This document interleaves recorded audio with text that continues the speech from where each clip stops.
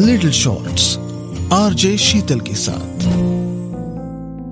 जिंदगी में उतार चढ़ाव लगे रहते हैं, समझ में आता है। लेकिन एक चीज जो मुझे समझ में नहीं आती वो ये कि जैसे जैसे हम अपनी जिंदगी के आखिरी पड़ाव की ओर बढ़ते हैं, हमारे अपने, हमारे अजीज हमसे दूर क्यों होते जाते हैं।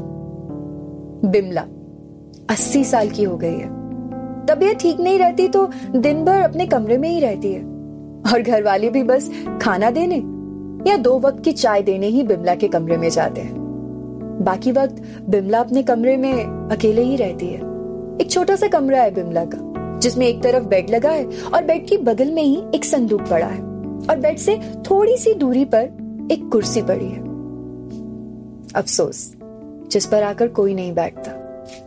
बिमला या तो दिन भर अपने कमरे की खिड़की से बाहर गली में देखती रहती है या फिर अपने संदूक में से कुछ पन्ने निकालकर अपने पुराने काले फ्रेम वाले चश्मे को लगाकर, जिसके राइट ग्लास पर ना हल्का सा क्रैक भी है, उस चश्मे को पहनकर उन पन्नों को पढ़ती रहती है और हल्का हल्का धीरे धीरे मुस्कुराती रहती है।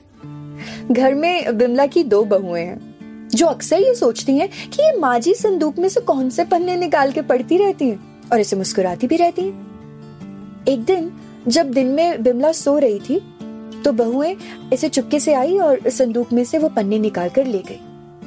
वो पन्ने दरअसल बिमला के पति द्वारा लिखी गई उसके लिए चिट्ठियां हैं। बिमला की बहुओं ने जब उन पन्नों को पढ़ना शुरू किया तो उस पे लिखा था, बिमलू, अगर मैं तुझसे पहले मर गया तो तू इन चिट्ठियों को पढ़ा करना। तुझे मेरे पास होने का एहसास होगा।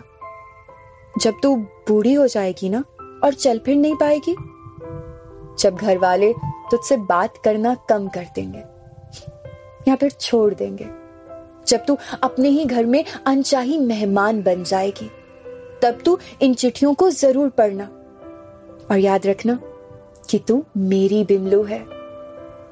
भूरी आंखें सुनहरी मुस्कान से कैसे इस घर में महकती फिरती थी। अपनी मोहब्बत से तूने कैसे इन दीवारों में जान डाल दी थी। तेरे प्यार से इस घर को घर बनाया। याद रखना कि तू मेरी बिमलू है। तेरी मोहब्बत से इस घर की दीवारें सांस लेती थी।